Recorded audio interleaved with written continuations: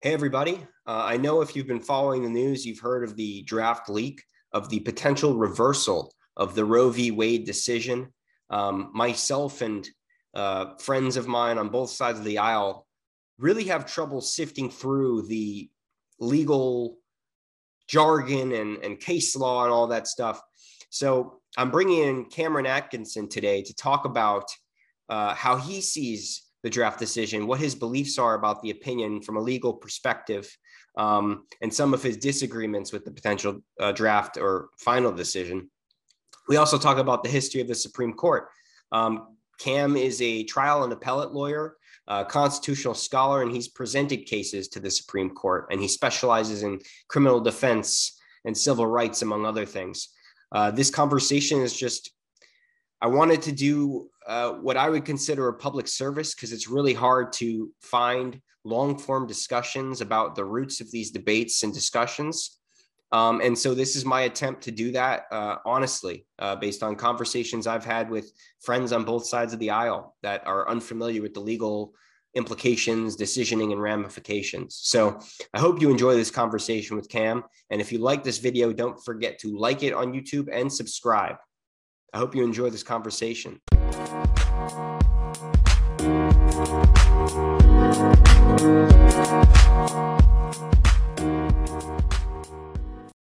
Hey, everybody. Welcome to a very special episode of Opposing Points. My guest today is Cameron Atkinson. He's a trial and appellate lawyer and a constitutional scholar. He's had substantial roles in briefing cases to the U.S. Supreme Court and specializes in criminal defense, civil rights, and employment law. Cam, how you doing? I'm doing great, David. Thanks for having me on the podcast. Awesome. So I always like to get to know the guests a little bit for the show. So, even if people disagree with you, they can at least like who you are, right? Well, as long as we're not talking about my address and painting a bullseye on my back, I'm happy to share. Yeah. So how did you get into practicing law, and what are some of your qualifications, maybe cool cases you've argued or? Sure. So as a kid, I was let's start with the bad stuff right away. I was a rebel as a kid. I was a very rebellious kid. Everything that my parents said to do, I did the opposite. They were the law, I was the rebel, and I was on a mission to rebel against whatever the law was. If my father gave me instructions on how to do a job, I would come up with a better way to do it. And even though it may not have been the better way to do it, it was my way, so it was inherently better. And basically, my attitude could have been summed up by a phrase I coined when I was like 9 or 10 of I don't follow the rules follow me. And that gave my parents more grief than you could ever imagine. So there was a strong rebellious streak against the law or rules in my childhood. And then as I'm reaching high school, I stunk at math. I really struggled at math. I hated math. I hated science. I hated anything having to do with rigid formulas because, again, I rebelled against rules. So when my parents are having the conversation with me about what are you going to do with your career, what are you going to do with your life, etc. As a kid, my goal was to focus on something that got me out of doing math and got me out of doing science. When you consider the careers, whether you're going into the clergy, I figured I was too much of a bad boy to become a clergyman, so that was a no. That was a no-no. When you consider a career as a military officer, I figured out that would require me to do too much math as well. So it was like, nah. And then so finally, lawyer is dangling out there, but I'm like, I don't want to be somebody who's stuck in a quiet courtroom out in the middle of nowhere just simply dealing with the mundanes. So then it was, how do I get into politics, etc. So there was an early inclination when I would say when I was 14 about wanting to have something to do with the law, but not quite being sure as to what form that would take. And it kind of got into more of politics and being involved in some sort of legislating. I get to college, I major in business. And I figure, well, math isn't so bad. You have stuff like Excel and it does the math for you, and so you can be lazy. And then I end up doing a lot of startup consulting for folks in New York City, etc. I jump in on the Bitcoin craze, the early days when we were trading it with paper money in coffee shops and laptops, etc. And so I get to meet a number of interesting people. So one of my consulting gigs as a freelancer ends up with a fellow in New York City, and he's getting bought out by an equity firm or a venture capital firm. I forget how they exactly classified themselves. So in order to help him get his documents together, I was doing a lot of writing for him. I was prepping him for this, and during the process, I got exposed to some of the lawyers in the process, and I was like, well, there's a lot of money going around, and I want to be on the other side of the table. So, and I was kind of getting sick of politics to some extent because it just never moved, and I'm not diplomatic by any nature. I basically tell someone to screw you if I feel like telling somebody to screw you. And being involved in politics involve following rules of sorts, rules of diplomacy. So my taste for that had gone sour. So I developed this weird conception that I want to be a transactional lawyer who gets his MBA and his law degree and somehow becomes the captain of the ship for developing and acquiring rising startups. So I get to law school on that premise, and I have a devil of a time finding those type of jobs. They're hard to get into. I didn't go to top 14 law school. I went to some law school most people would have never heard of, Quinnipiac here in Connecticut. And so I didn't have those opportunities available to me. So I had to look for alternatives. So after my first year of law school, my first job in law was an internship with a Connecticut prosecutor's office. I got to see the courtroom every day, etc. And I started to say I could see myself being there. I come back to law school for my second year, and one of the extracurricular competition activities you have in law school is called moot court, where it basically simulates a U.S. Supreme Court argument. You get a fact pattern to work with. You have to do your research and essentially argue a constitutional question, either criminal or civil. And I loved that. I loved to write about the issues, and I loved to stand in front of a panel of judges and argue. And being the typical rebel that I was, I thought I was smarter than every panel of judges I went in front of. As I learned to my sorrow, much sorrow at points, I am not. So I viewed it as a competition. So coming out of that experience, coming out of my second year, or my first semester, second year, I interned for a U.S. District Court judge, a federal trial court judge here in Connecticut, for approximately 4 months. I got to see the work she did, etc. I got to see the I basically got to learn how a judge thinks in 4 months. So that was an eye opener. And then coming out of my second year, I go to work for a real estate lawyer on Long Island. And that really exposed me to the savage side of the law. New York is the unique place in terms of litigation. There's a reason why they call New York City the city that never sleeps. It's all business in New York. There's less courtesy than you'll see in other places, etc.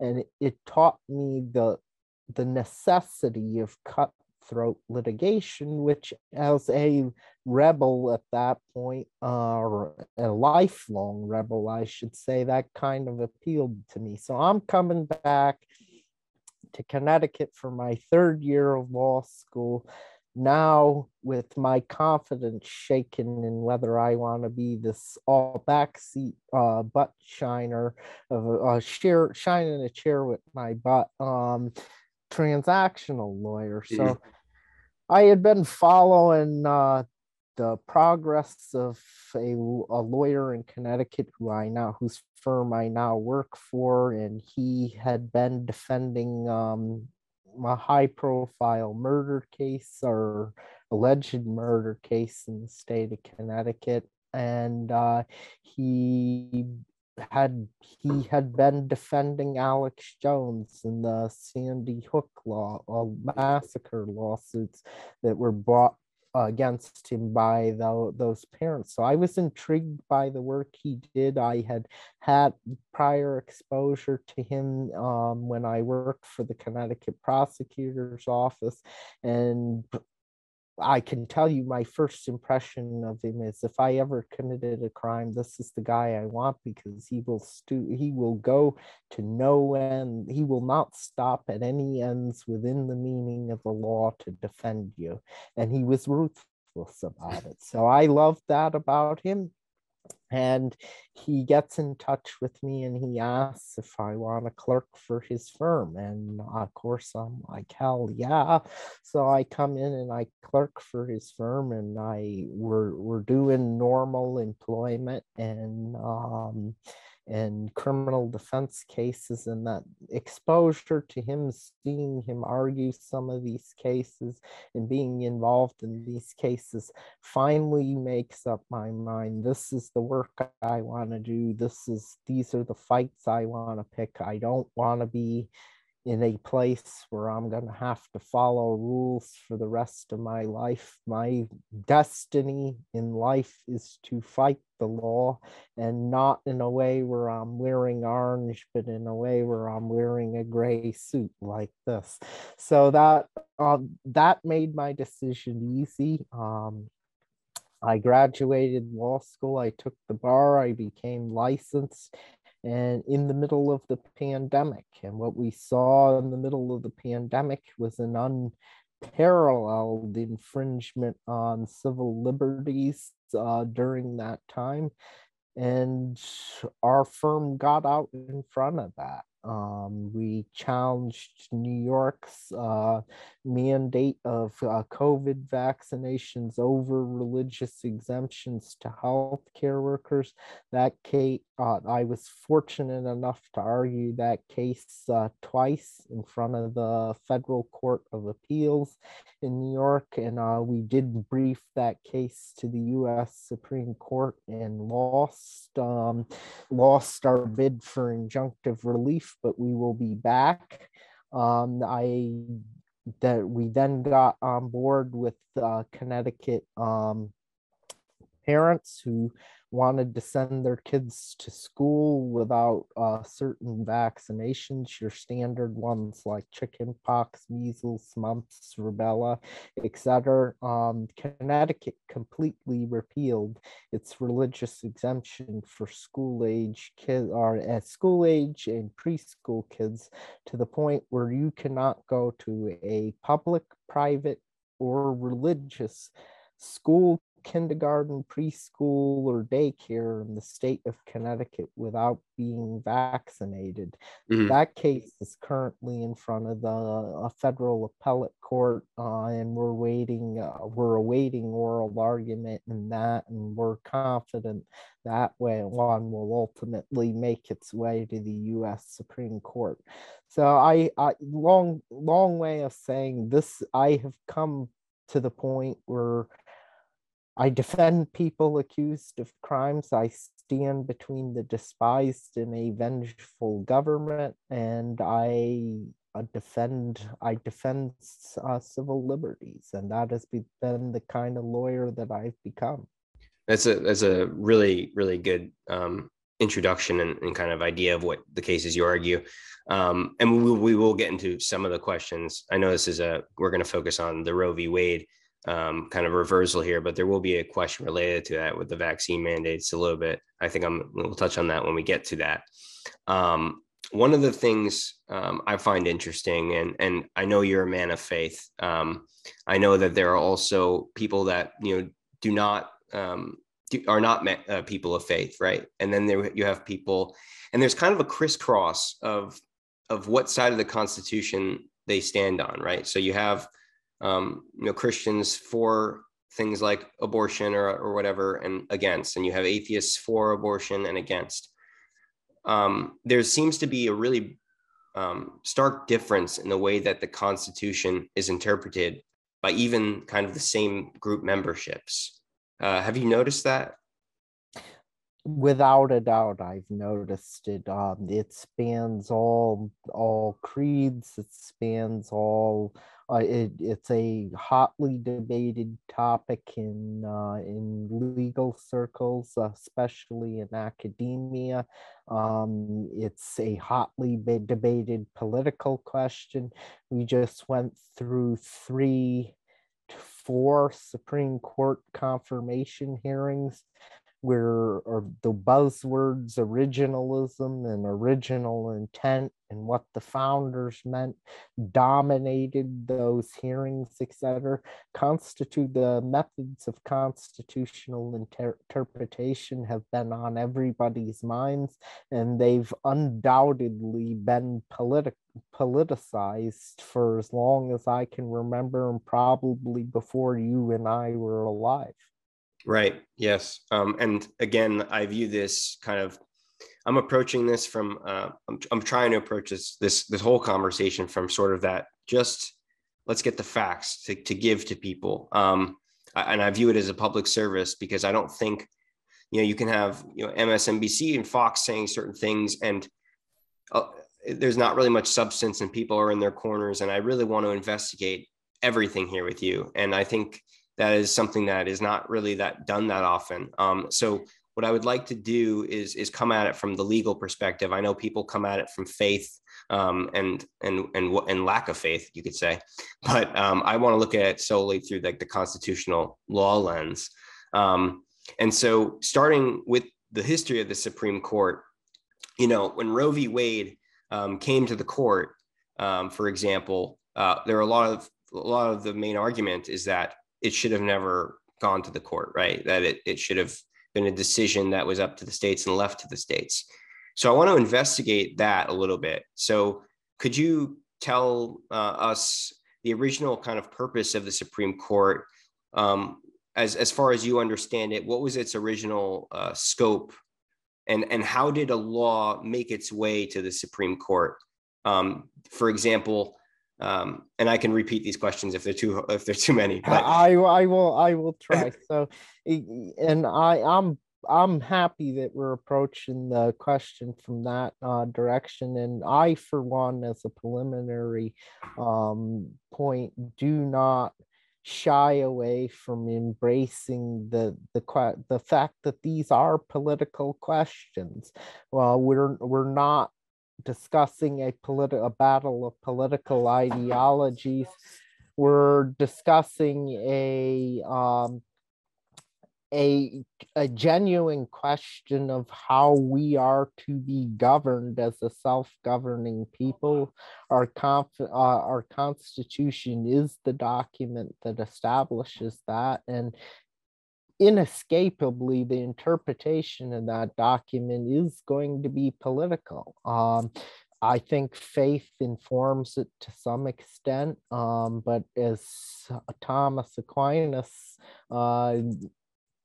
expounded and advocated, their faith and reason are not mutually exclusive. And I think when we're looking at a constitutional document and faith and reason are in conflict, our duty as lawyers and judges and interpreters of that document is to interpret it faithfully. And if a faithful interpretation runs contrary to our beliefs, we have mechanisms to change that, to conform to what we believe is morally right. That said, getting to the purpose of the Supreme Court, I'm not sure that the founders had a very clear conception of what the Supreme Court was originally set up to do. If we look at Article 3, Article 3 establishes one court, and that's the U.S. Supreme Court, and then it delegates to Congress the power to establish such inferior courts as it may deem fit. So Congress passes the Judiciary Act of 1789, which establishes federal circuits, and then within federal circuits, it establishes district courts, so that the federal circuits act as an intermediate area appellate court, and the district courts act as trial courts. And those lines were even blurred at that point. The circuit courts acted as trial courts in some cases, and there are early reported cases of the circuit Supreme Court justices, the Supreme Courts who were assigned to ride the land on circuit and dispense the law or help with the dispensing of the law, actually sat as trial judges in the early going. So I would say that after the Judiciary Act was passed in the early days of the Supreme Court, they met rarely. They were considered to be an appellate court of last resort. They had their cases where they had original jurisdiction or right. They were the only place first place you could bring a case, for example, a lawsuit between states, for instance. And the conception of the court was not as we know it today. The Supreme Court was the forgotten branch. In fact, I remember reading somewhere in history that the first, and this really shows the place of the Supreme Court in early American history, is for the first 10 to 20 years of its existence, the Supreme Court didn't have its own building. It met in the basement of the Capitol building, or where Congress met. Wow. Literally, we were talking about a room in the basement where the Supreme Court was. And when John Marshall becomes the Chief Justice, he is the first person who elevates the Supreme Court to something that we understand it to be today. His famous statement in Madison versus Marbury, the court's job is to say what the law is, not what the law should be. His challenges of executive power, his spats within President Andrew Jackson over issuing certain rulings, and then Jackson saying, let Marshall enforce it if he can. Those were real times of tension where the Supreme Court had to assert itself as a co-equal branch of government that actually functioned as a check and balance. So while the founders did conceive of the judiciary as a check and balance upon the executive and Congress, the Supreme Court had to fight for its role, fight for that role, and fight for the respect that it deserved, because it was a non-notable branch of government to start with in early American history. How did cases get to the Supreme Court? Well, I think that starts to what we mean. We have to start with what we mean by cases. And I think what's most interest to your listeners is civil rights cases. So I'm just going to briefly digress from civil rights for a minute and give a broader overview, and then return to the concept of civil rights. So the Supreme Court as the federal appellate court, or as the last court of the federal appellate court of last resort, had appellate jurisdiction over any civil or criminal matters that arose under federal law. It had no role in appeals from state courts. It had to be what lawyers know as a federal question to get to the Supreme Court or to a federal court. Do you mind if I interrupt you for a second? Sure. So the Constitution, the Bill of Rights, did that this just reminded me of it. So did that originally only apply to the federal government? And so is this why you're saying state laws would not normally go to the Supreme Court? Yes. In Barron v. Baltimore, the Supreme Court held that the Bill of Rights did not apply to the states originally. And it was not until we have the enactment of the 14th Amendment where our struggles with unenumerated rights, such as the one articulated in Roe, begin. We needed the 14th Amendment to do two things. First, it had to do what's called incorporate, or apply the Bill of Rights against the states, it took the Supreme Court until 1925 to actually do that. But the second thing that it did was it imposed unenumerated rights, or rights not contained in the Constitution. It imposed protections for those rights on the states.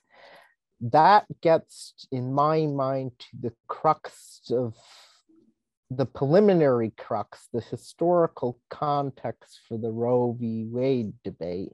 Mm-hmm. And that is, in our history, we have had a what I would describe as a love-hate relationship with unenumerated rights. They're unenumerated.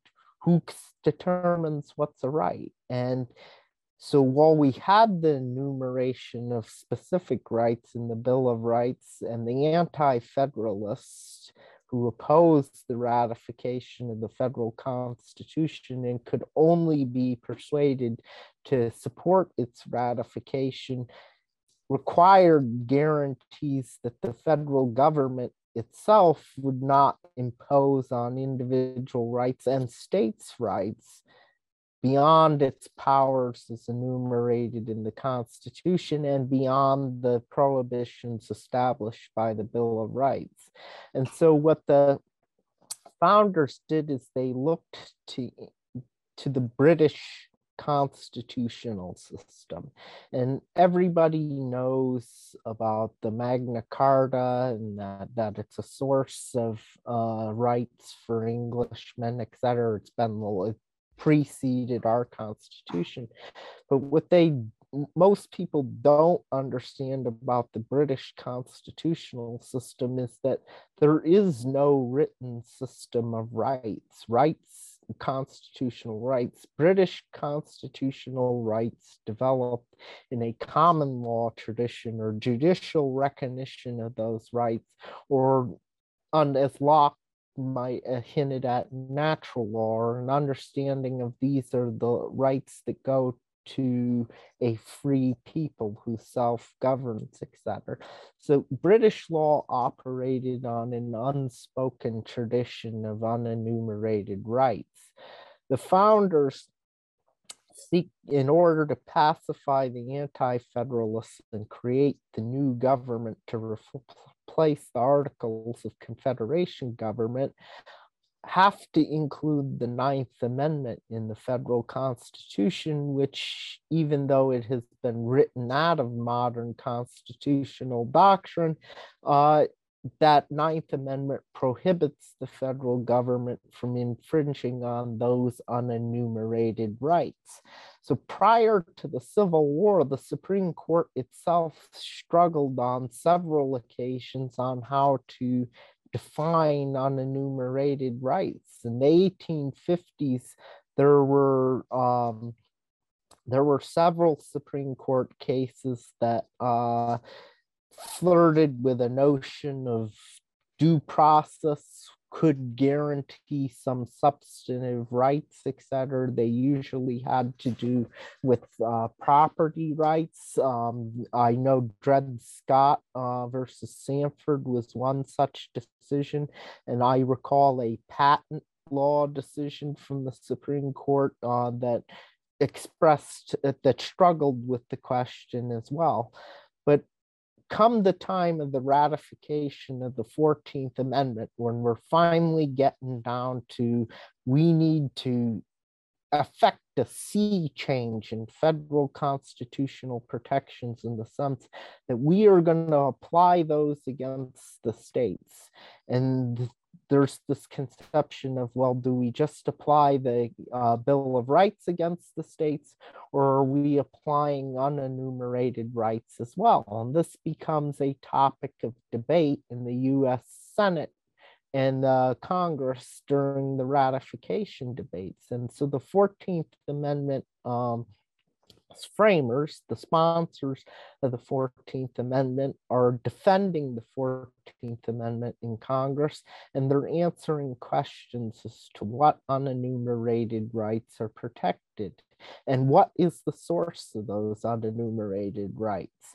And John Bingham, the lead framer of and defender of the 14th Amendment in the US House, states that the privileges or immunities clause of the 14th Amendment would be the source both of the application of the Bill of Rights against the states and the recognition of unenumerated rights.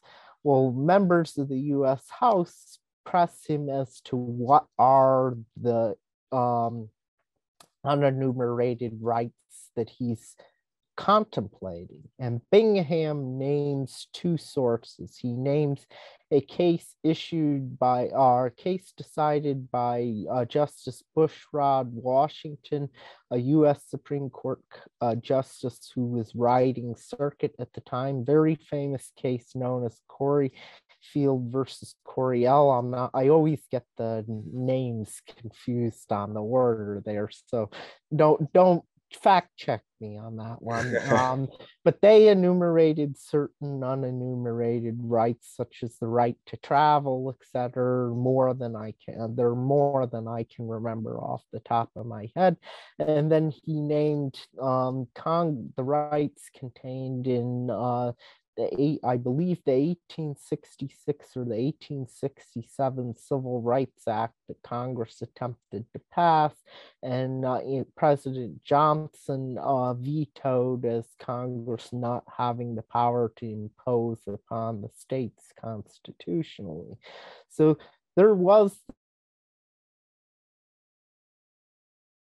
the privileges or immunities clause. There would be rights recognized. They were specific unenumerated rights, very clearly defined, and they would be derived from those two sources.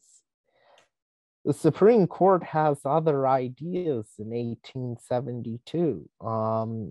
it gets a case called the slaughterhouse cases, having to do with slaughterhouses in Louisiana, if I remember correctly. And there are claims against either the city of New Orleans or Louisiana under the federal constitution. And the Supreme Court holds that the federal constitution does not protect, the 14th Amendment does not protect unenumerated rights through its privileges or immunities clause. That puts the Supreme Court in a bind because the 14th Amendment's history clearly indicates that it protects unenumerated rights. So in 1905, I believe, the Supreme Court starts rolling this concept back in the Lochner decision. You will hear Lochner v. New York. You will hear this case mentioned as the most hated case in American history. Everybody thinks it's bad. I don't. I don't think it's bad, but and a small minority of scholars agree with me, but that's a bit beside the point.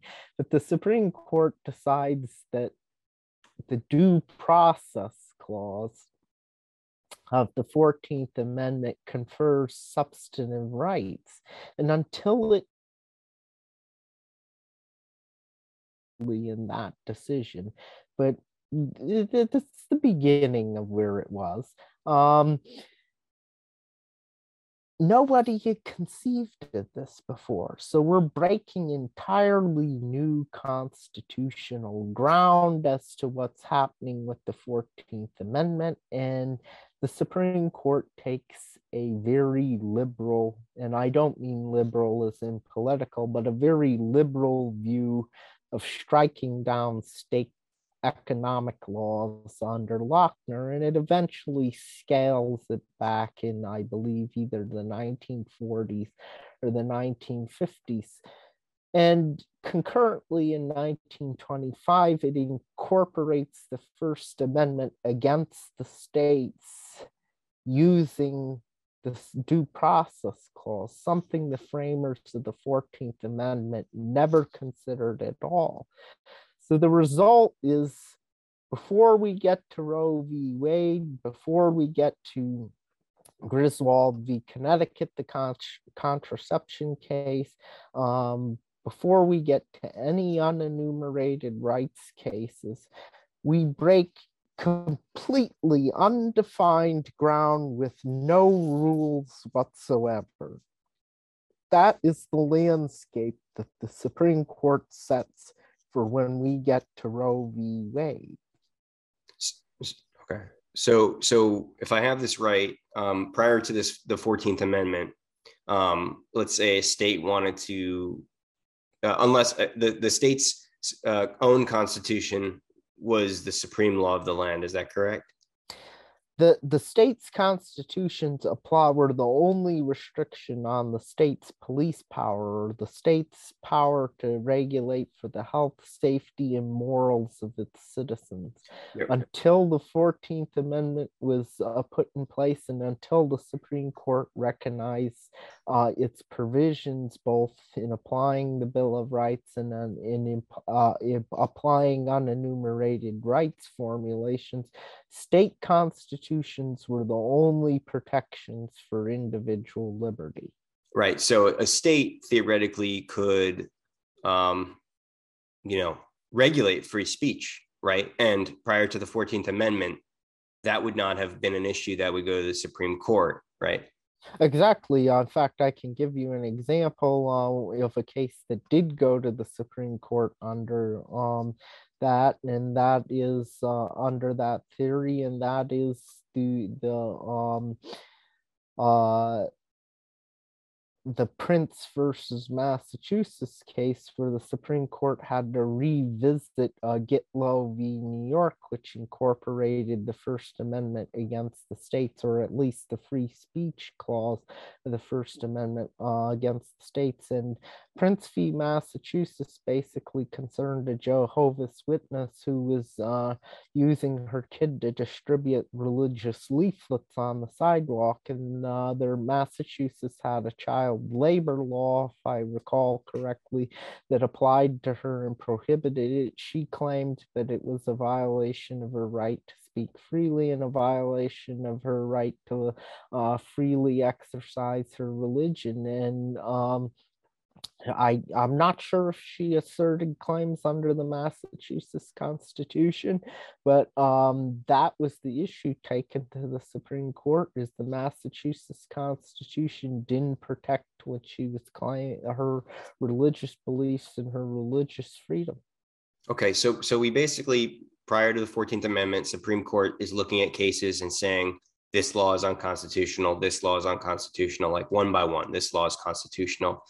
And then the states start the 14th Amendment passes, the states start regulating, let's say, guns or speech. That because of the 14th Amendment, is now incorporated if it gets challenged to go up to the Supreme Court. And then that the Supreme Court is still, it starts kind of doing this precedent thing and case law thing, where we saw with Roe v. Wade, basically every law regulating abortion, I think it was up until like 23 weeks, I don't know if I have that right, was unconstitutional in the states. And so when Trump took office and nominated the multiple conservative justices, that's when the states kind of started passing these bills, like the one in Missouri. Do I have that right? Partially correct. So okay. Prior to the advent of the 14th Amendment, the only thing the Supreme Court was doing was looking to see if there was a federal question in it before it.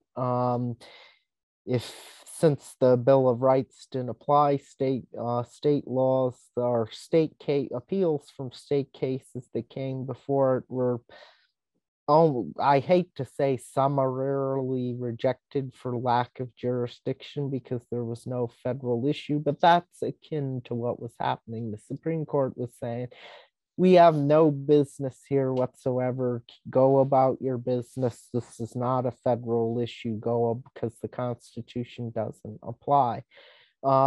After the 14th Amendment's passed, and after the Supreme Court starts recognizing that it applies to the states, then it becomes a process of how, when, where, why does it apply to the states. Okay, interesting. And so now we can kind of get a little bit into the Roe v. Wade decision. I think that's really good context for people to have as far as the history and all the case laws that you mentioned. So like I said before, there was a spectrum, right? There are people, there are Christians maybe who've never read the Constitution. They believe that the fetus is a life. There are those that are not faithful and they don't believe it is a life. Barring the, I guess, moral question that is maybe not being answered, right, between the divisions in the country. What's the legal reasoning behind why an atheist that believes in the Constitutional and observes it a certain way might agree with maybe a religious Christian that is basing it just on their faith? Like, what is the constitutional basis for why Roe v. Wade was a poor decision? It comes down to the method of analysis. Remember how I said earlier that once the Supreme Court starts recognizing unenumerated rights under the Due Process Clause, we're breaking entirely new ground. We have to come up with standards to govern this. So some of the early standards we were looking at, I believe it was Palco v. Connecticut. We were looking at what was fundamental in our nation's tradition or fundamental in some scheme of ordered liberty or some sort of language like that. So that's the early starting point for the standard of recognizing rights. That develops over time, not very clearly until after Roe v. Wade and after Planned Parenthood v. Casey, which reaffirms Roe v. Wade. So by the time we get to Roe v. Wade, we've already had Griswold versus Connecticut. We've already had a lot of incorporation cases or cases that applied the Bill of Rights against the states. So we're essentially looking at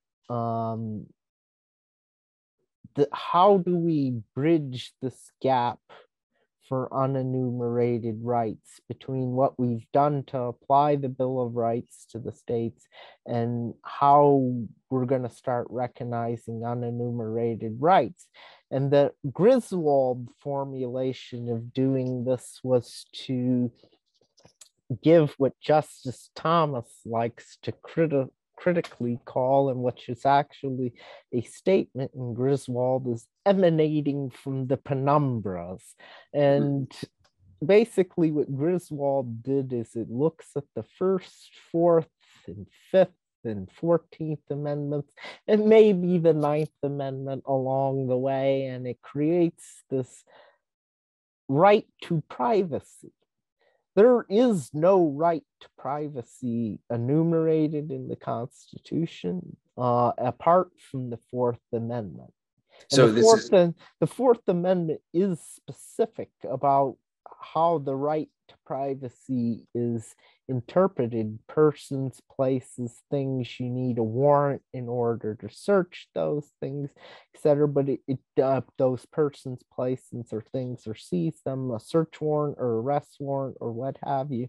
But it's silent as to the civil context of that, about a civil right to privacy, about barring state regulations of contraception, then the bedroom, relationships, etc. That's a wide open field at that point. Yeah, because I think this, what you're talking about, is where many people would suggest, all right, so we've got unenumerated rights. Right to privacy seems like a reasonable one, right? Like where, yeah, I don't want anyone, like disclosing my health information or disclosing my financial information, and banks have a fiduciary responsibility to not disclose this and that. I understand. Let's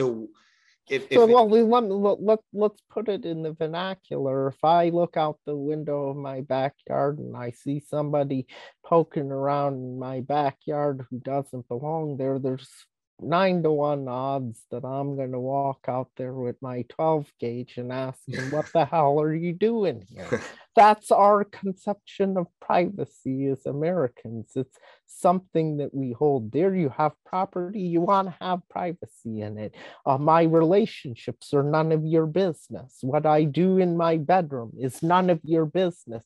Mind your own business. That's the vernacular. It's an entirely reasonable one. It's one that the Fourth Amendment contemplates to a degree, but not to the specificity that would be necessary to support Griswold or to support a Roe v. Wade by explicit constitutional language.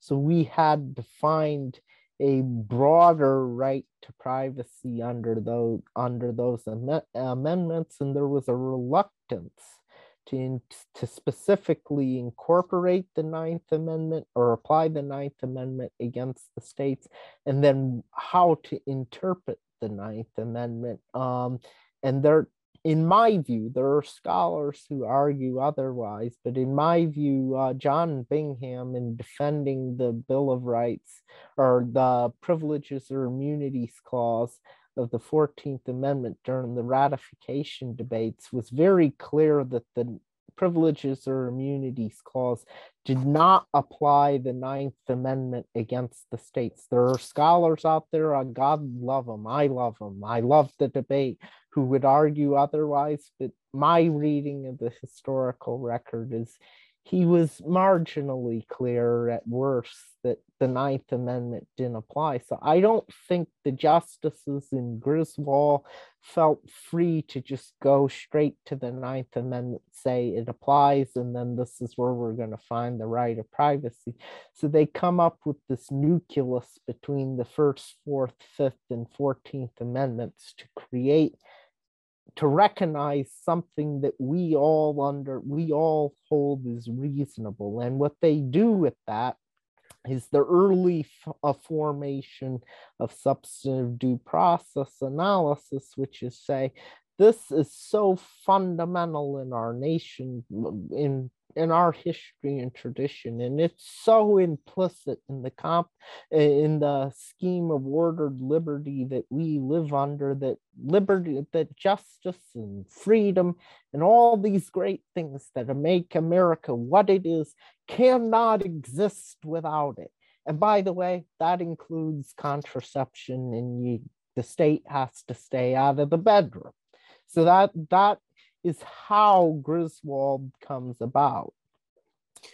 Right. But the right to privacy in the context of I have the right to take birth control and the government doesn't have to know about it.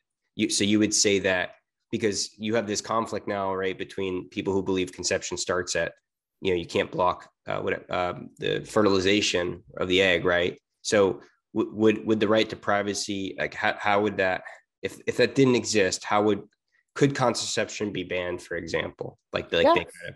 Undoubtedly, right now under the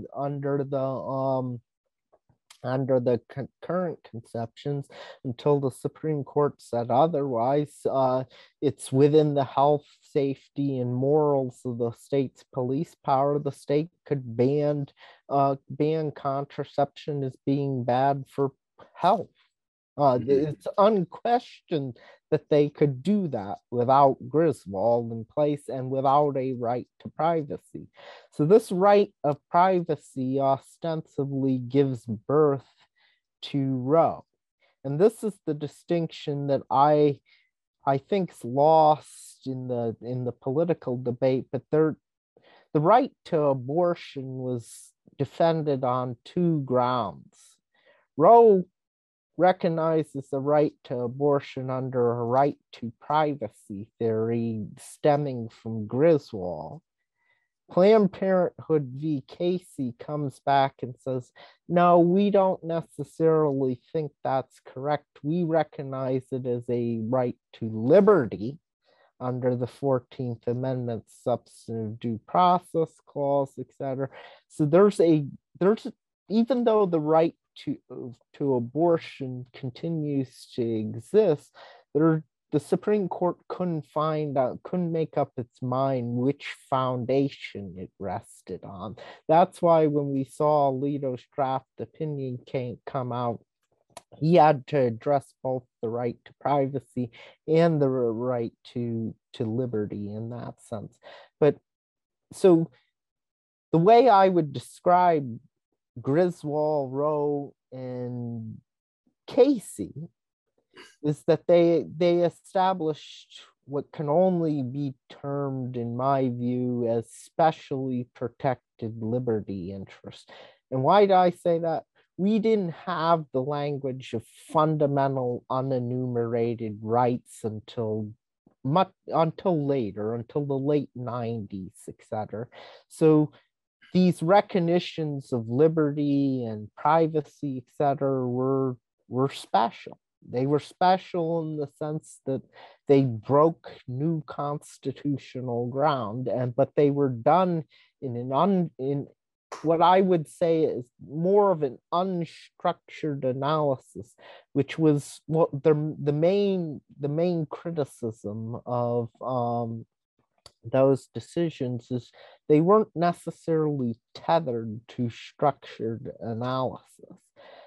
That gets us to the great debate, in my view, over all unenumerated rights and Roe and the right to abortion in particular. That debate is, now that we have arrived at a place where we have specific methods of analysis and a debate over methods of how to apply substantive due process that is now systematic. That, to me, is where the real question with Roe v. Wade and abortion lies. So let's talk about methods. The conservative method, or the so-called conservative method, comes in a case called Glucksberg is the shorthand. I think it was Washington versus Glucksberg or something. It was a case where various people who were terminally ill in Washington state wanted to commit physician-assisted suicide. Washington had a law that prohibited that, and I think even might have treated it as murder. The terminally ill patients, even though they died before the litigation concluded, or some did, sued claiming a fundamental unenumerated right to liberty to end their lives. And the case reaches the Supreme Court, and the Supreme Court has to make a difficult call, particularly in light when we're looking at Roe v. Wade and Planned Parenthood v. Casey. And it's arguable, at least under the reservations they made as to the philosophical and scientific debate, that Roe v. Wade and Planned Parenthood v. Casey authorized the termination of human life and declared that it could be a constitutional right. So that's the landscape when the case reaches to the Supreme Court, and the so-called conservative justices have a majority at that point. So they lay the groundwork of analysis, or foundation for analysis, that no one can persuade me that it wasn't ultimately targeted at rolling back Roe v. Wade, rolling back Griswold, etc. They basically say, for us to recognize a fundamental unenumerated right, that right, quote, must be objectively deeply rooted in this nation's history and tradition, and implicit in the concept of ordered liberty, such that neither liberty nor justice would exist if they were sacrificed. And this is one of the key things that you bring up in your article on your website, right? Correct. That is an incredibly hard standard to meet, because to meet that standard, you essentially have to go back through United States history and look at what the states have done in terms of treating certain claimed right. You have to look at the history of state constitutions. You have to look at pre-founding English common law, pre-founding colonial law, and you have to make a historical argument from those sources that this has been something that has been continually reached back and been a part of liberty and individual rights from even before the founding and after the founding, up until this point, or up until recent history. And the Supreme Court justifies this high standard on the grounds that the court should not be imposing its legislative policy, or substituting its legislative policy judgments for those of the legislature, which is a swipe at Griswold, which is a swipe at Roe, because many conservatives felt that those were legislations from the bench.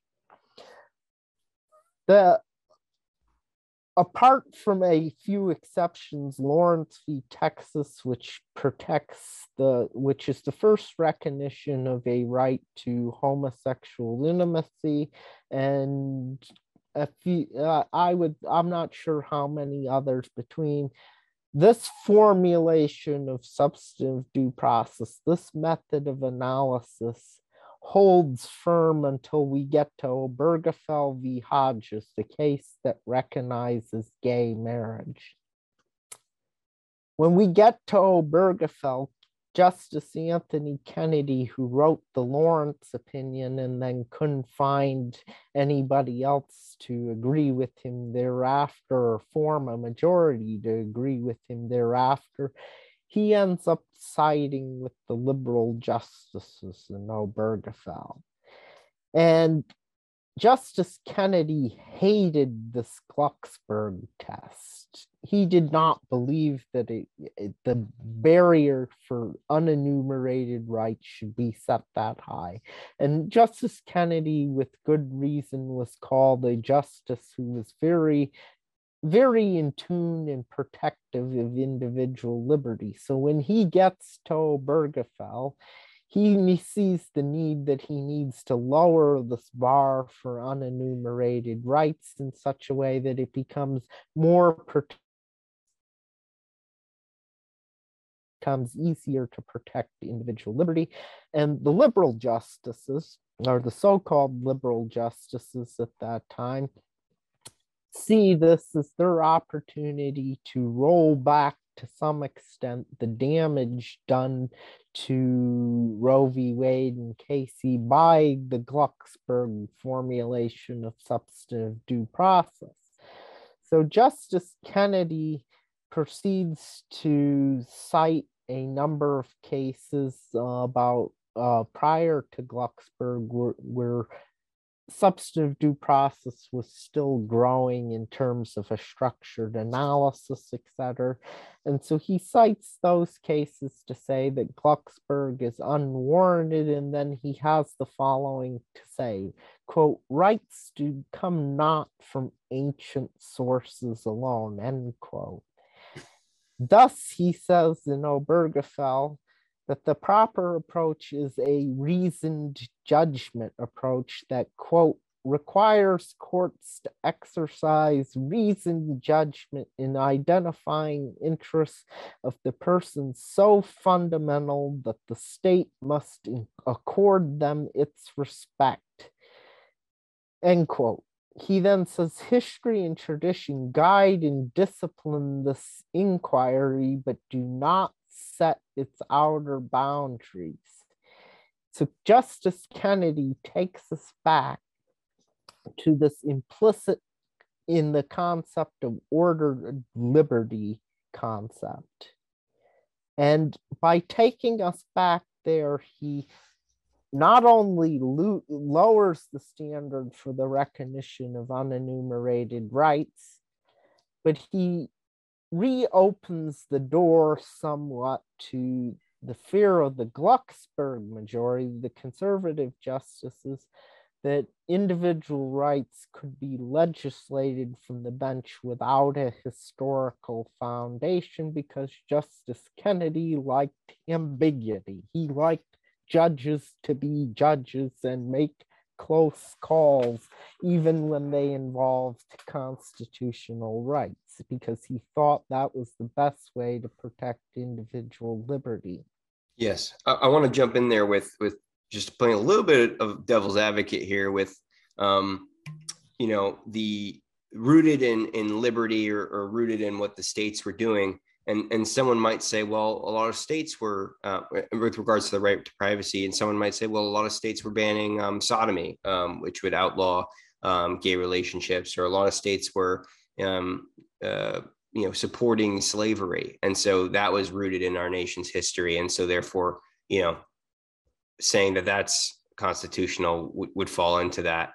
Does that make sense what I'm saying? Yeah, it does, and it's a fair point, and I think the rejoinder, at least the one that I've thought out in my mind, is I think we can distinguish over the gay marriage precedent, the recognition of gay marriage and the recognition of homosexual relationships from the right to abortion, because there is a good faith argument to be made that those are rights protected under the Equal Protection Clause. Was that not the argument made for that? There was a argument in Obergefell made to that effect, and another one in Lawrence. But here's the. It seems like the only one you need to me. Well, it would seem like the only one that you would need to me too, but in both cases, Justice Kennedy was concerned with the respect we were going to afford to people. And so he went a step, my position is he went a step farther than he needed to go by going to recognizing it as fundamental unenumerated rights. He could have solved the question in the case the way he did, and we could have had gay marriage and homosexual relationships protected under the Equal Protection Clause, and there would have been a good faith argument and a strong one that they should. I haven't made a detailed study of that question enough to know where I come down on the interpretation of the Equal Protection Clause in that context, but I am familiar enough with it to say that is a much stronger foundation for it. Mm-hmm. Because of the respect that Justice Kennedy thought those rights deserved, and the liberal justices agreeing with him, he went the step farther of recognizing them as their own individual substantive due process unenumerated rights, constitutional rights. Thus, for people who are concerned as to how those precedents could be called into question, they are in question because Justice Kennedy and the liberal justices went a step too far in an effort, in my opinion, to try to roll back Glucksberg calling into question the right to an abortion. Now, I said something to you before we got on the call that or on the podcast, but Justice Alito's Dobbs opinion, the leaked Dobbs opinion, is really an attempt to return us to the Glucksberg standard.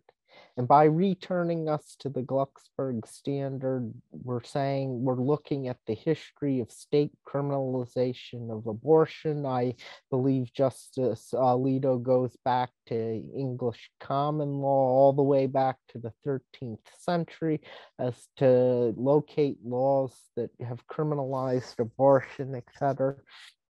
He does a very thorough job under the Glucksberg analysis. It's a very historically faithful opinion in my view, and obviously there's room for disagreement as to that, but you cannot say that he did not do his work.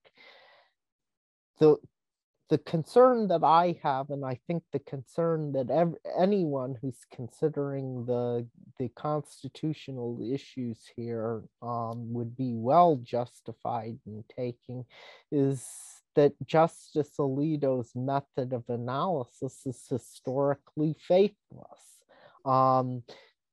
It is clear that if we're going to respect history and tradition, we're not playing around. We should not be playing around with an ambiguous concept of substantive due process with no guideposts to determine what fundamental unenumerated rights we are. In other words, if we start from scratch with substantive due process, it is an invitation for judges to legislate from the bench, which is precisely the concern that the conservative justices had in Glucksberg. People who are criticizing the overruling of abortion, the right to abortion as political, have a point to a degree. And that sounds strange coming from somebody who has stated that he believes abortion is intentional premeditated murder, and believes that Roe and Casey and the right to abortion have no foundation in the Constitution. But the reality is, if we're employing any sort of substantive due process analysis, whether it be under the Glucksberg method of analysis or under Justice Kennedy's Obergefell method of analysis, we're rudderless. We're at the mercy of what a justice thinks is a right and how much historical support, a justice thinks support is needed to support a fundamental unenumerated constitutional right. The 14th Amendment framers, in my view, were very cognizant of that. And I think that is clearly shown by one of the questions that was repeatedly pressed on Congressman John Bingham as he's defending the 14th Amendment before the House. And that is, what are the sources of the unenumerated rights that the 14th Amendment protects? And what are those unenumerated rights? And John Bingham was very specific as to the privileges or immunities clause of the 14th Amendment was the applying force, for lack of a better term. It was going to be the source as applied to the states. And he was very clear that those unenumerated rights were the ones that Justice Bushrod Washington articulating in Corfield or Coryell versus Corfield or Corfield versus Coryell. I'm confusing the name of that, but these were very clearly delineated, unenumerated constitutional rights. They had a foundation in English and colonial common law. They had been in the employ in common law, state common law systems after the founding, etc. There was no question as to what rights were protected under Bingham's formulation. This to me is the greater concern, and the one as a lawyer and a scholar I am concerned about is we can fight about abortion all day in America. You will have your moral views on it, your scientific views, your philosophical views. I will have mine. We can battle that out. We can even work ourselves up into a fever pitch and get out in the alley and throw a few fists. But the reality is this goes beyond just abortion. This is a debate about how we are going to exist in terms of a form, in terms of our government. What is going to be the form of our self-government? And historical context in the it matters here. Pre-Civil War, if you ask somebody, if you were traveling somewhere and somebody asked you where you were from, you would tell them I'm a Virginian, or I'm a Connecticut Yankee, or etc. You took pride in that you were a member of a state. I travel anywhere internationally somewhere, I travel across the United States, I don't identify with the same pride and loyalty to my state where I'm from. I identify as I am an American. And it's that shift in attitude that to me is both concerning and informs this debate. We had a government that was founded on liberties protected by state constitutions, government by state constitutions, and a federal government of limited powers. When we had that shift to let me take a step back. And the reason why we had a form of government that was state-centered, not federal-centered, is state governments and state constitutions were closer to home. How hard is it to amend the federal constitution? Incredibly hard. Take the abortion debate itself, for instance. Both sides can't get a constitutional amendment passed to settle the question. You're picking ahead to one of my future questions I was going to have is can they pass a law on either side and would it be constitutional unless they amended the Constitution? Well, I have some thoughts on that, but before I get too outrageous, let's finish this discussion. So we can't get a constitutional amendment passed at the federal level, but we have seen state constitutional amendments and state constitutional decisions that have protected stuff like gay marriage, have protected abortion at the state level. We've seen those actions because it's easier to get them when government is closer to home, and when the closer government and the protections of liberty are to home, the more responsive they become to the people's needs. Gay marriage, homosexual intimacy, those were cases that the national movement fed off the state movement. The state courts, Supreme Courts, were way ahead of their federal counterparts. The state legislatures were ahead of their federal counterparts in terms of recognizing, etc. Liberty is always best protected closer to home. And serious questions like this, under our initial conception of government, where they are deeply contested, are better benefited, in my view at least, being solved closer to home, because we, the people, have a greater opportunity to participate in them. I don't know about you, David, but I have never spoken to my federal congressman. I've never spoken to my federal senator. I'd have to shower for too long to get the stench off. I have spoken to congressmen and senators, but not from my state.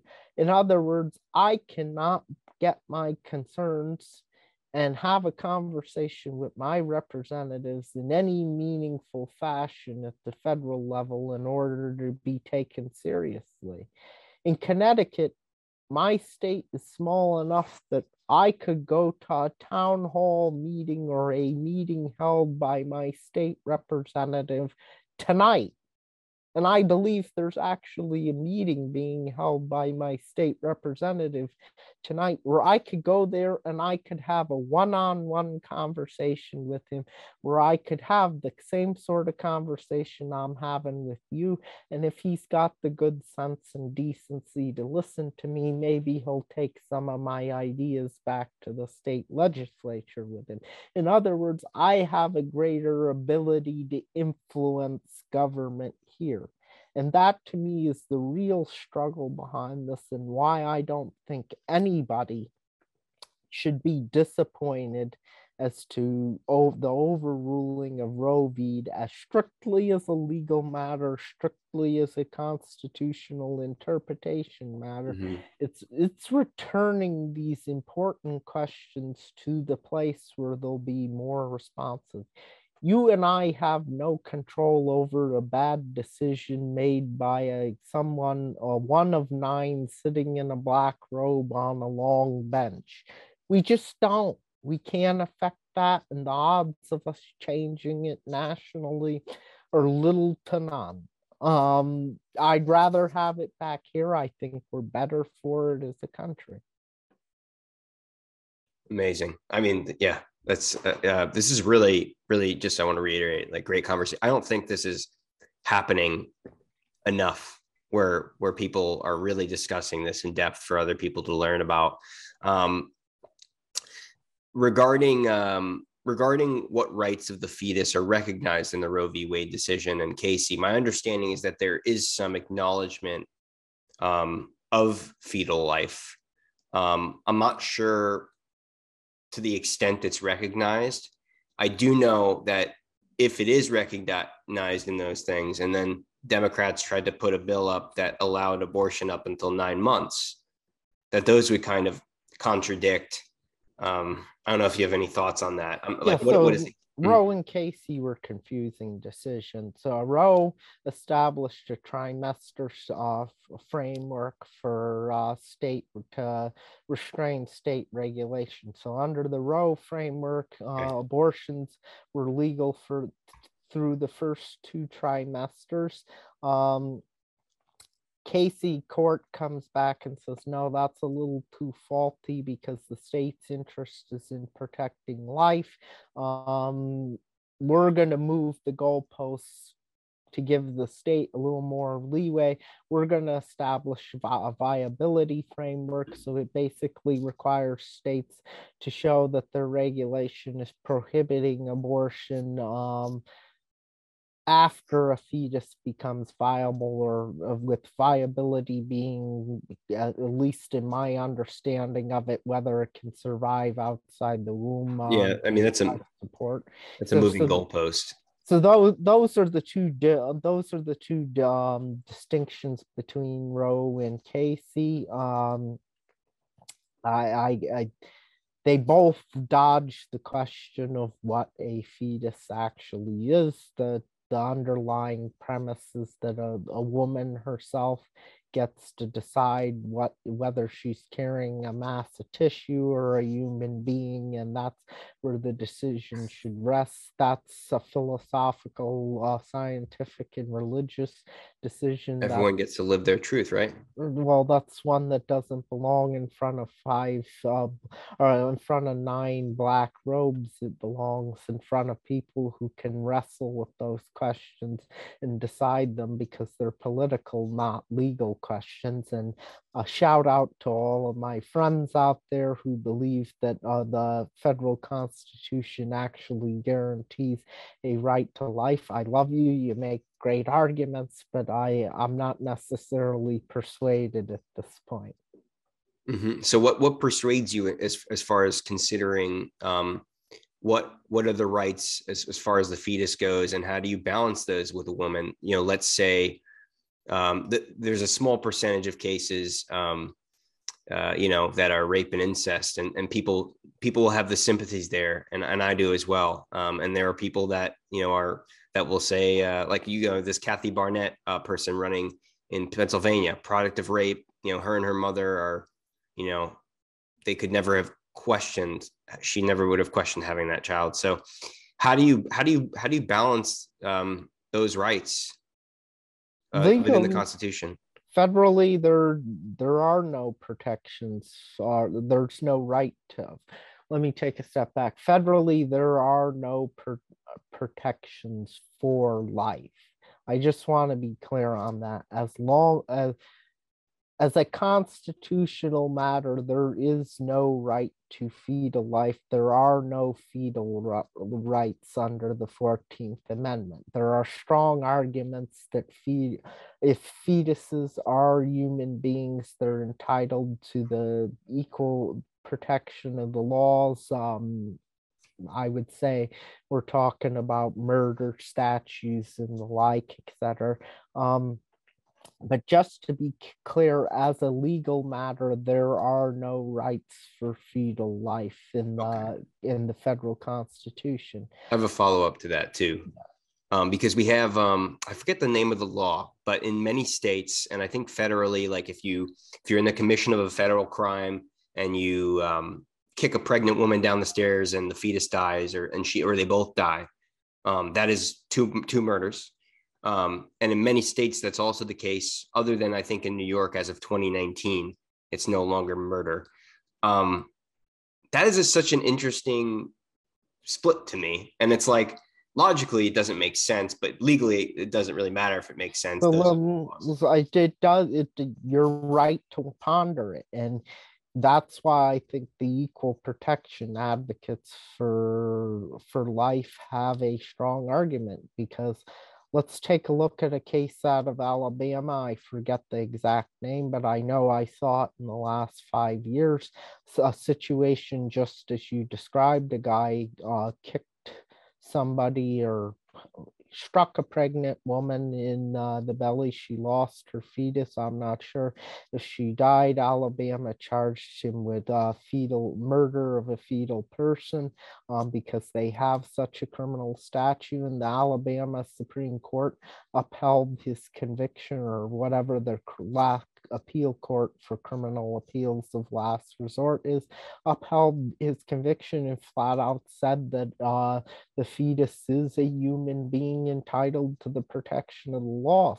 I think states that pass laws saying life begins at conception face an interesting equal protection conundrum, because if they're recognizing persons under the law, under their own law, etc., the text of the 14th Amendment says that those persons have to be given equal protection of the law.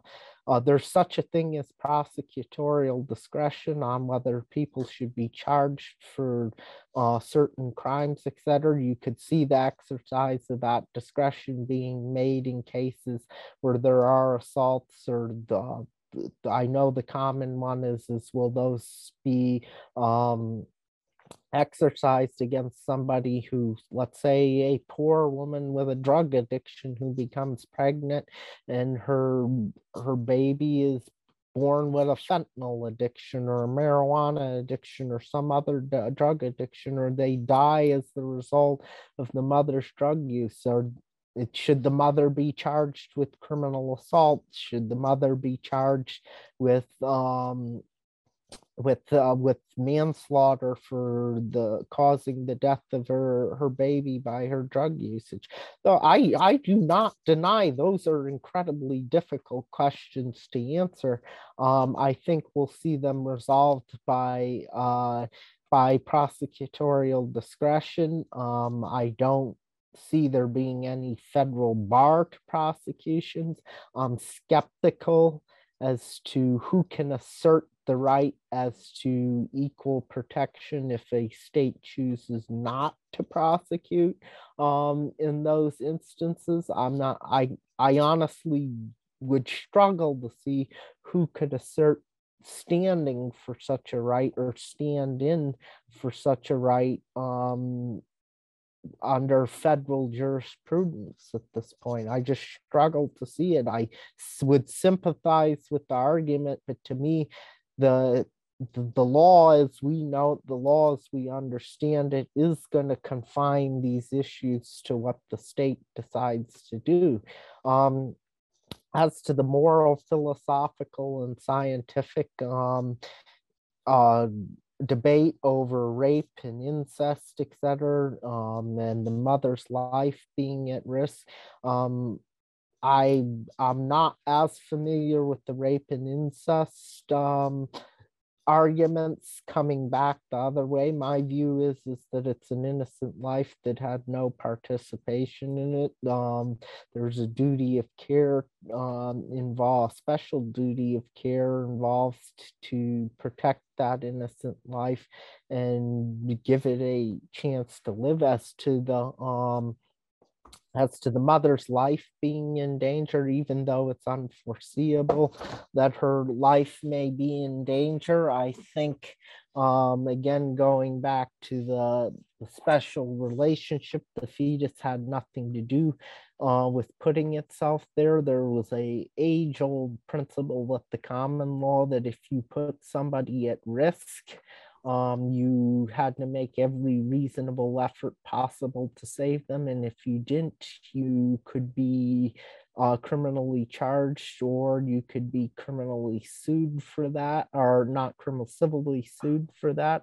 I think the distinction, at least insofar as the law informs that situation, is the baby had nothing to do with putting itself there. The mother has to make every effort to save its life and give it a chance to live that she can, even at the risk of her own life, because as I think what many people shy away from in that debate is you sound cold-hearted when you say the mother put the baby there. It was her body that conceived the baby. But that sometimes life and reality are cold and brutal in that sense. And to me, at least philosophically, scientifically, and religiously, that's where I fall. And I think the law informs that to some extent. So one of the things that you just made me think of is these laws, the one that did not pass the Senate. It also has language around psychological harm to the mother, meaning let's suppose a 13 or 14-year-old is a victim of incest or rape or pregnancy. and they have, this causes them to have, this causes them to have like suicidal thoughts where they kill themselves, and therefore that's both lives or lost. And I think that's another moral question to wrestle with, right? Or a legal one maybe, because you kind of lose too. If a woman is totally, poor, and that might, experiencing that psychological distress, that might be what they resort to. Life is hard, David. I don't deny that life's hard. It takes a toll. I am religious. I believe that sin exacts a price, regardless of what it is, emotionally, physically, etc. It exacts a heavy price. I don't think we should be looking for the easy out, though, that we're going to terminate one life because it's the easy out to save another. I think what we need to do is address the difficult problem in front of us with an eye toward saving both lives. I just think that ending one life to save another is a pretty poor excuse to avoid a more difficult solution that's best for everybody. So if I have this kind of right, to summarize how we got to where we are, this substantive, basically, due process that was used to kind of push laws to the states, right? And so we have these unenumerated rights that the federal Supreme Court now recognizes, and then using the 14th Amendment or substantive due process, they can force those rights on the states. Do I have that right? So yes, you do. There are no laws in play, though. It's just which rights are going to be applied to invalidate or restrain state laws and state actions. Mm-hmm.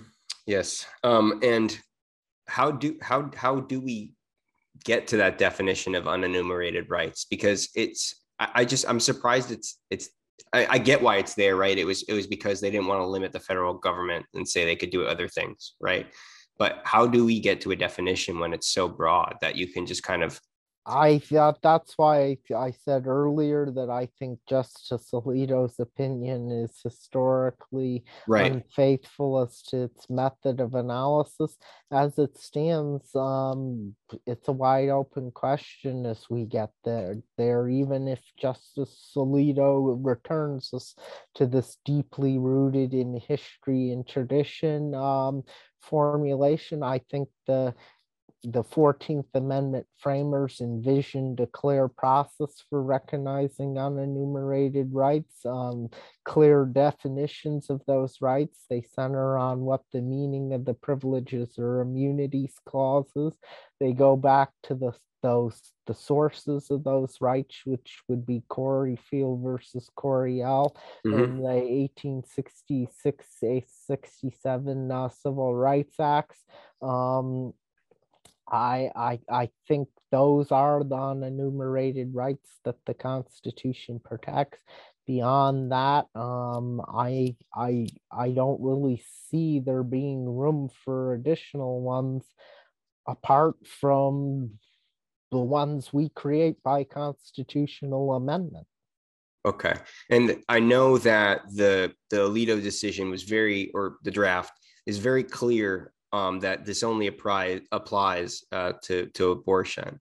And I think I heard you say earlier that and what many people are afraid of on the left is that this could be used as a sort of slippery slope argument. Come on. Ali, I'm not saying come on at you, David. I'm saying come on at Justice Alito. You really think that people read you joining the dissent in Obergefell and protesting Kennedy's reshaping of the substantive due process analysis? You really think people read that and believe that you say what you're doing in Dobbs is not going to call those rights into question? Okay, so you kind of agree with I agree with the left I agree with the liberals on that, that I think returning to the Glucksberg analysis does call those rights into question, even if they may survive under an equal protection analysis. Yeah. I just think returning to Glucksberg gives the court a right to revisit a lot of precedents, and with a so-called super majority where we don't have to worry about John Roberts, the states will be eager to test how far the court is willing to go in terms of rolling back some of these unenumerated rights precedents. So I agree with the left that a lot of precedents are in jeopardy right doomsday extent that the left believes them to be in. But yes, I do believe those precedents are in trouble, and that stands independent to whether I think those precedents were accurate or not. Just as a prognosticator or a pundit, I'm saying they're in jeopardy, and it goes back to why I have a distaste for just the way Justice Alito went about his analysis. Yes, I can say I agree with his conclusion. I think it's historically accurate, but he has returned us essentially to the conservatives' version of picking and choosing which fundamental unenumerated rights that we want, and we're legislating from the bench again. I think both conservatives and liberals are equally guilty of wanting that from the US Supreme Court, and I don't think the Constitution permits it. I don't think the conception of an Article 3 judiciary permits it. I don't think the 14th Amendment permits it. I think we should be returning to privileges or immunities formulation, something that Justice Thomas has advocated for in the past, and that quite frankly scares some of the conservative members on the court. I know Justice Gorsuch and I believe Justice Barrett hinted that they may agree with Thomas, but saw no need to revisit that question at this point. I lamented the other day in my article that we've been referencing that Justice Thomas, alas, you were the only constitutionally faithful justice on the court, because you didn't give rise to the inference that you were playing politics here. You remained historically accurate. And to me, it strikes me as, quite frankly, and maybe I shouldn't say this as somebody who wants to get cases in front of the Supreme Court, but Justice Alito's draft opinion strikes me as a bit hypocritical in the sense that he went out of his way to pay such deference for history, but completely ignored the history as to the method of analysis for unenumerated rights and their source. And you think that's why Clarence Thomas, even though he's the most senior justice on that side of the majority opinion, did not write the I don't think he could, because I don't think the other justices are willing to join him in his privileges or immunities clause belief, and I don't think he's willing to compromise on that. I think we will see a concurrence in the judgment from Justice Thomas, citing his decisions in McDonald, his dissents or concurrence in the judgment in McDonald versus City of Chicago as to the privileges or immunities clause. I just don't think that he could sign on to something that he viewed as constitutionally faithless. So do you think we'll see a second concurring opinion agreeing with the overall decision? But I think we will see a second concurring opinion from Thomas, concurring in the over in the judgment, it's called, but not joining the opinion, Alito's opinion.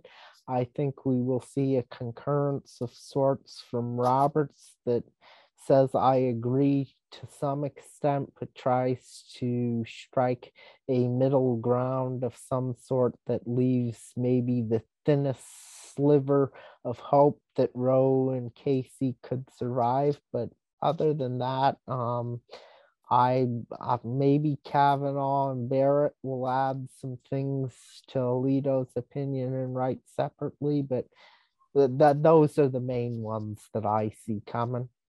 Okay, I think. What about the question of a law passed at the federal level? I don't believe we covered that one. Let's talk about the Commerce Clause. So, Wow. as a criminal defense lawyer, one of the most maddening things to me is how federal prosecutors exercise their prosecutorial discretion. So, let's give you a hypothetical. You tell me, David, if you think this is a crime. I get a gun. I get a gun that I bought from, let's say I bought it from Remington. I'm living in Texas. I buy a gun from Remington. I go to my local gas station. I stick the gun in the clerk's face and I say, give me the money in the cash register. He gives me the money in the cash register, which comes out to $200. And I go driving off into the night, go back to my house in the next town over, and I do nothing more. The federal government charges me with a crime. Is what I did a federal crime or not? No. All right. Well, the answer is yes. Mm. The reason why it's a federal crime, even though I have not conducted anything in interstate commerce, I have not bought or sold anything in interstate commerce, etc. My act of robbing the gas station was not an act of commerce. It had nothing to do with commerce whatsoever. I wasn't buying, selling, or producing anything. I used a gun that traveled in interstate commerce. I see what you're saying. So yeah, my personal is what the actual thing right. It's not a federal crime, but I kid you not, I have seen it'll be charged as one. I have seen people charged on that exact hypothetical as federal crimes. There aren't many actual federal crimes if you go back to the founding. Yeah. So we essentially look at a federal regime where if Congress can justify anything as having an effect even on, no matter how remote, on interstate commerce, because that behavior in the aggregate could have a substantial effect on interstate commerce by either hindering or facilitating interstate commerce, Congress can reach it through regulation. So the classic example is the 2005 Supreme Court case called Gonzalez v. Raich. A California couple was growing marijuana in their house or their backyard. I think they get charged with a federal crime, or they are subject to a federal raid, or there's some sort of enforcement action, and they argue that they were growing it for their own personal use and they had no intention of putting it in interstate commerce at all. The Supreme Court holds that the fact that even though they were engaged in an illicit activity, they were growing something that there's no legal market for it. There's no legal commerce recognized by it. And even though they had no intentions of putting it into commerce, they had engaged in interstate commerce by essentially buying the seeds. No, not even buying the seeds, simply by growing it and not participating in a black market economy. That was the functional basis for that decision. The end result is, with respect to abortion laws, Congress can say, well, we may not be able to regulate abortion ourselves, but we can regulate the abortion procedure. We can ban the procedure. We can ban the use of whatever's used in the procedures. We can ban the procedures having itself as having an effect on interstate commerce. I I and a lot of conservatives who are a little bit outside the mainstream think that that interpretation of the Commerce Clause, it has no bearing on the original meaning whatsoever, is not even remotely related to it. If Congress even goes close to doing something like that, we will all become conservatives about the Commerce Clause, or we will all become libertarians about the Commerce Clause. It's just unconscionable to think of that, and maybe Roe will be the catalyst for revisiting the interpretation of the Commerce Clause. But to sum up my answer, yes, I think Congress can regulate abortion and make it very difficult to get an abortion through the exercise of its interstate commerce power. Does that include the other side's a law to allow it? Federal law preempts state law under the supremacy clause of the Constitution. So if the federal government is saying this is illegal, it's illegal federally, and federal prosecutors can try to enforce it. There's a case called Prins versus United States that says that the federal government can't commandeer state law enforcement and state prosecutors into enforcing its laws if they don't want to. So we could see, similar to marijuana, we could see sanctuary states pop up, Yep. similar to immigration, etc., for abortion, where it's just not enforced. It just depends on how hard the federal prosecutors want to pursue it. Federal law enforcement wants to pursue it. It'll ebb and flow with the change of whoever's in charge in whatever judicial district. And quite frankly, the federal government has bigger fish to tackle, in my view, unless we really, really get a hard right pro-life conservative in office, in the presidency. Mm-hmm. Yeah, you're sitting here citing cases, and I don't remember what I had for dinner last night. It's very cool. So just a couple more questions. I think I didn't keep track of when we started, but this might end up being my record-breaking length of a podcast. I think I love to run my mouth. No. This is the necessary. It's if I'm going to spend the time on it, it's going to be on stuff like this. One of my other questions is with regards to whether you think that the federal government or the state governments have any responsibilities to protect life or child welfare. I not constitutionally, in my view. Again, it comes back to what we determine. It starts with a state determination of what personhood is, and then it really becomes a question of who can assert that, and whether state discretion can be challenged by like you or me, claiming that we're representing the rights of the unborn, etc. People will make that challenge. I'm not very confident that it will get that far. From a moral, scientific, philosophical perspective, I think there's an undoubted responsibility of the state to protect the life of the unborn. As I believe I mentioned earlier, I believe that abortion is intentional, premeditated murder. And I think the state should treat it that way. And when I say I think they should treat it that way, I think they need to draw a distinction between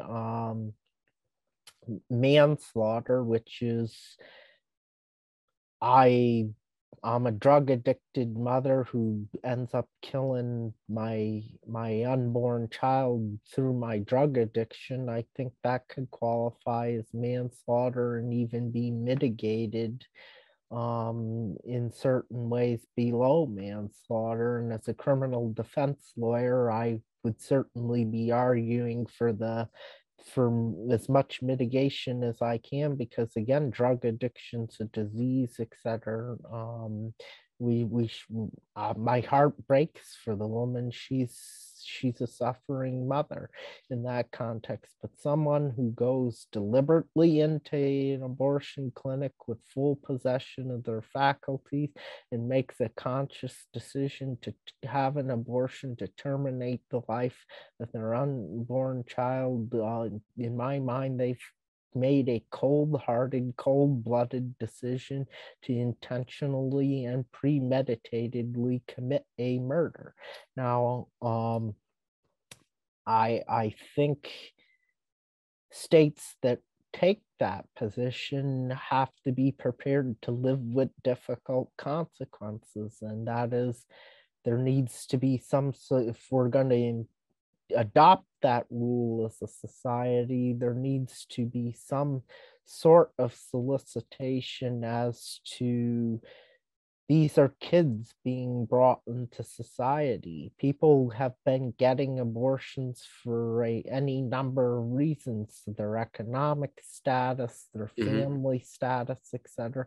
I think it's imperative on the states to increase and make easier the adoption process, And to I guess adapt to funding that. for taking care of them so that they're not, I think Florida is doing that, right? Funding for their system. Yeah, I think it's I They think need to back up what they're saying, Yeah, and I know it may not necessarily sit well with fiscal conservatives and libertarians who believe you're responsible for the consequences of your own actions, but I think it's something that we need as a society to take seriously, if we're going to adopt and say these are where our values lie. And then I guess this one's going to sound strange coming from a criminal defense lawyer, especially someone who defends rape allegations of rape cases.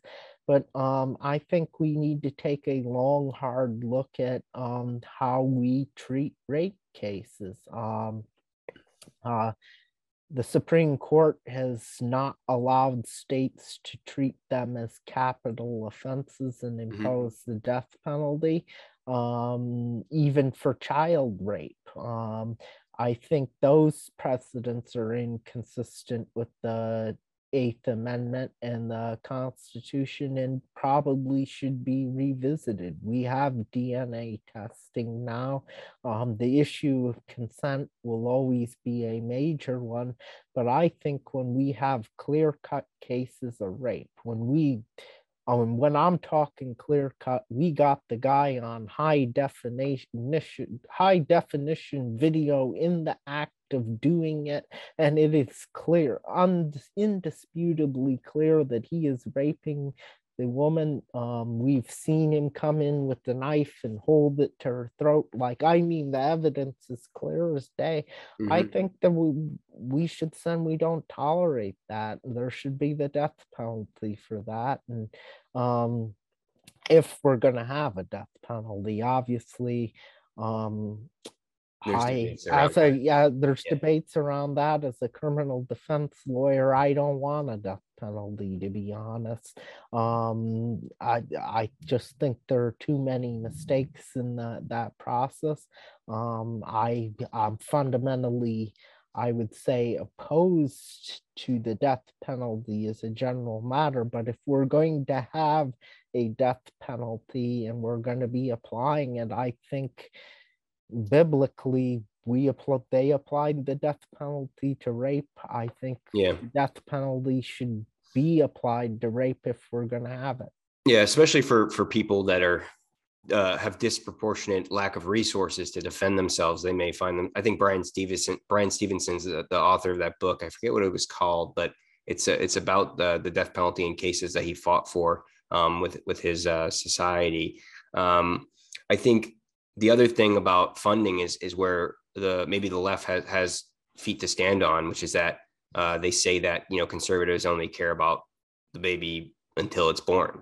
So I think what DeSantis is doing, if you're someone that's on the left, even though if you disagree with the law, you can at least have respect for, I think. And I've heard that from liberals that I've spoken to, that, you know, at least he's putting the money literally where his mouth is, and providing it. Well, they don't get me wrong too.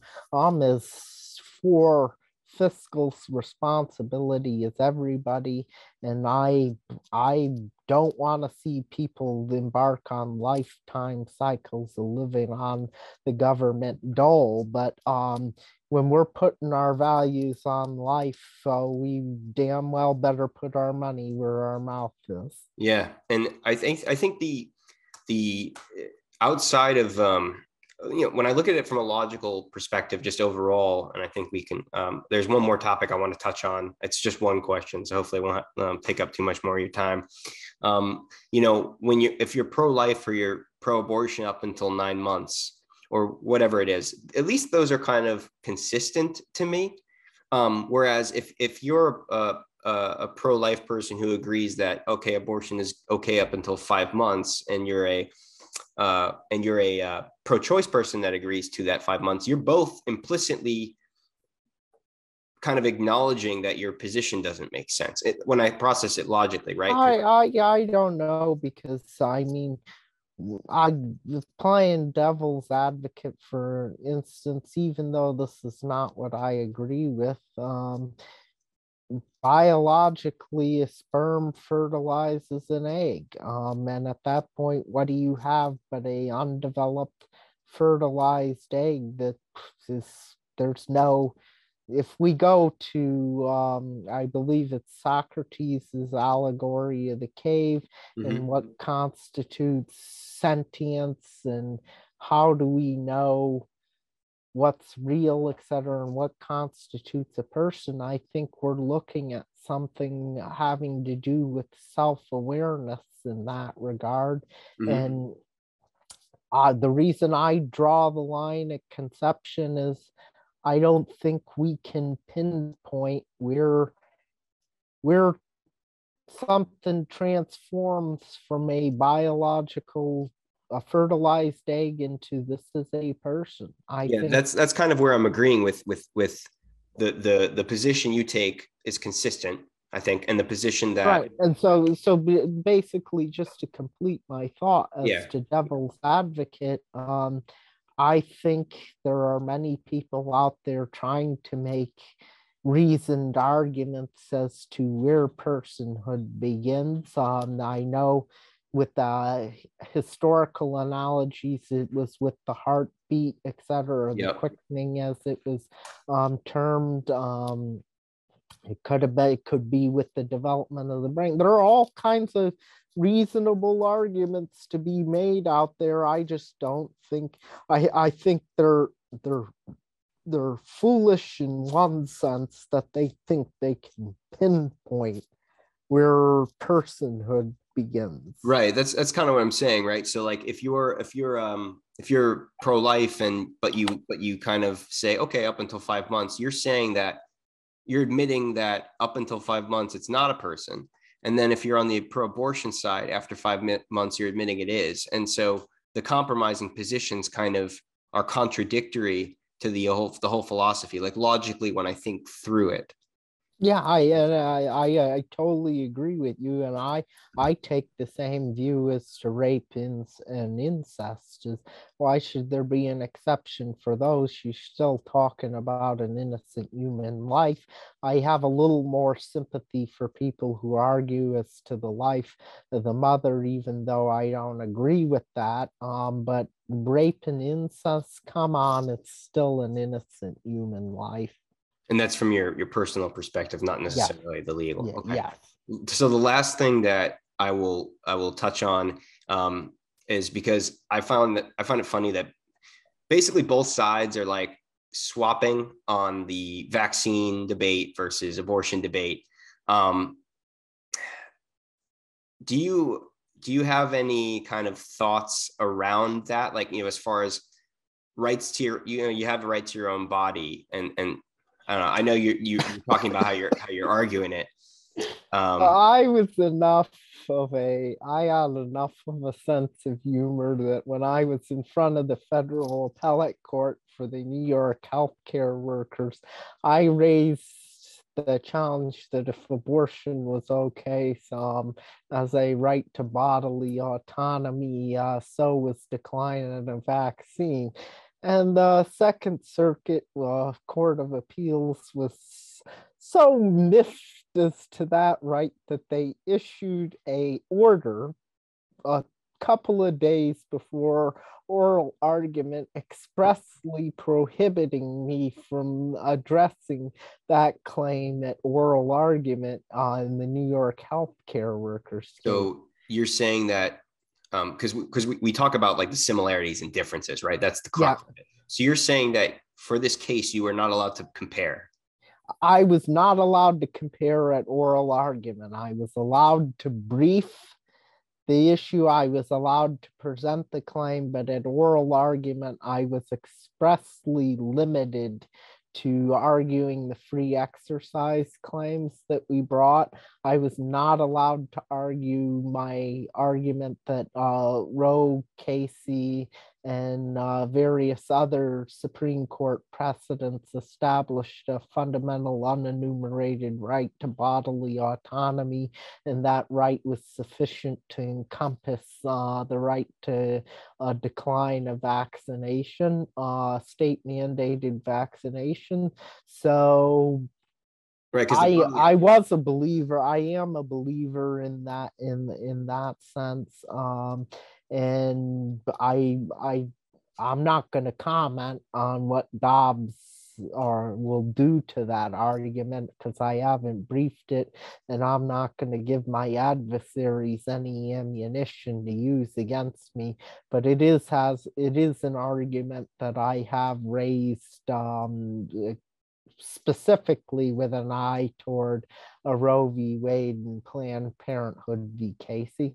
right, because the bodily autonomy argument kind of raises the issue, which is what the uh, Well, abortion advocates would use to. fortunately, good lawyers are never hamstrung because they know, obviously, I'm raising this claim while the Supreme Court's considering Dobbs. And so I'm like, well, it's likely to get overruled. So I got to have a backup case.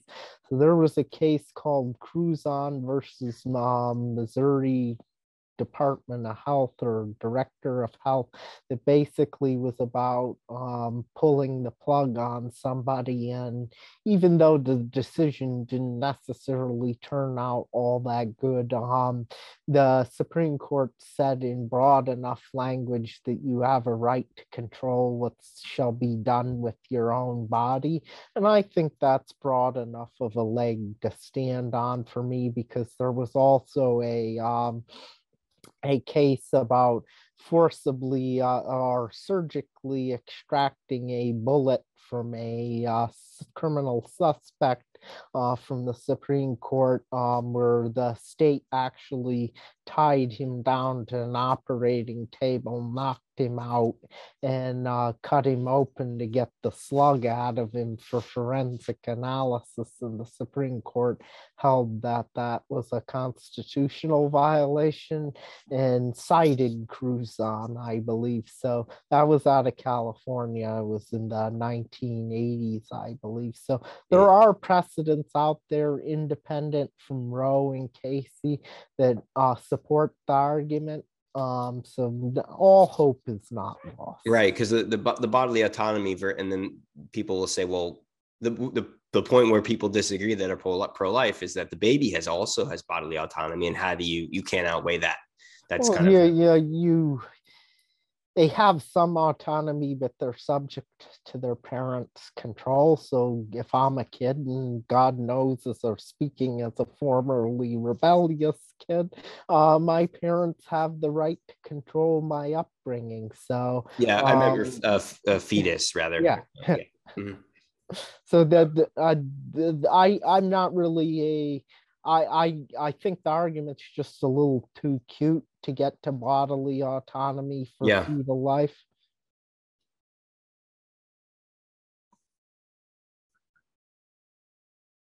Okay. So as I mentioned before, just for my viewers, these questions all come from honest discussions that I have with friends that are of the left persuasion and the right persuasion. And so when I come up with these questions, they're the results of honest discussions and debates about what the Constitution means going forward. So this whole conversation was just so enlightening to me. I might have to listen back to it like 4 or 5 times just to grasp fully what you've been saying. But Well, thank you for having me on. It's been a pleasure. It's been a while since I've gotten to be this fired up about something that's not a case. Love it. I've loved it. I've loved it. Where can people follow you or read your blog? I will list it in the when I post edit and post the video, but where can people follow you? I sporadically blog at www.cameronlatkinson.com. You can find all the information to follow me on Twitter at camlatkinson.com. I always am on the lookout for new readers and new followers, so come join me. It's fun. Hey, thank you for this discussion. I definitely think we broke the record of longest podcast, which is we got a lot of ground to cover, and I am a very worthy. Yes, no, it's great. It's great. There are probably some other podcast episodes that we could do just out of this one. I gotta throw one more in there to the congressional intern who has to watch this someday. Hello. Oh my gosh, yeah. Thank you for coming on. It's a discussion that I felt was lacking again. So I appreciate your time, and I hope everybody that listens, left or right, can benefit from listening to this. I think it really is a service. Again, thank you. Thank you. I appreciate it, David. All right. Have a good one. Thank you. You too.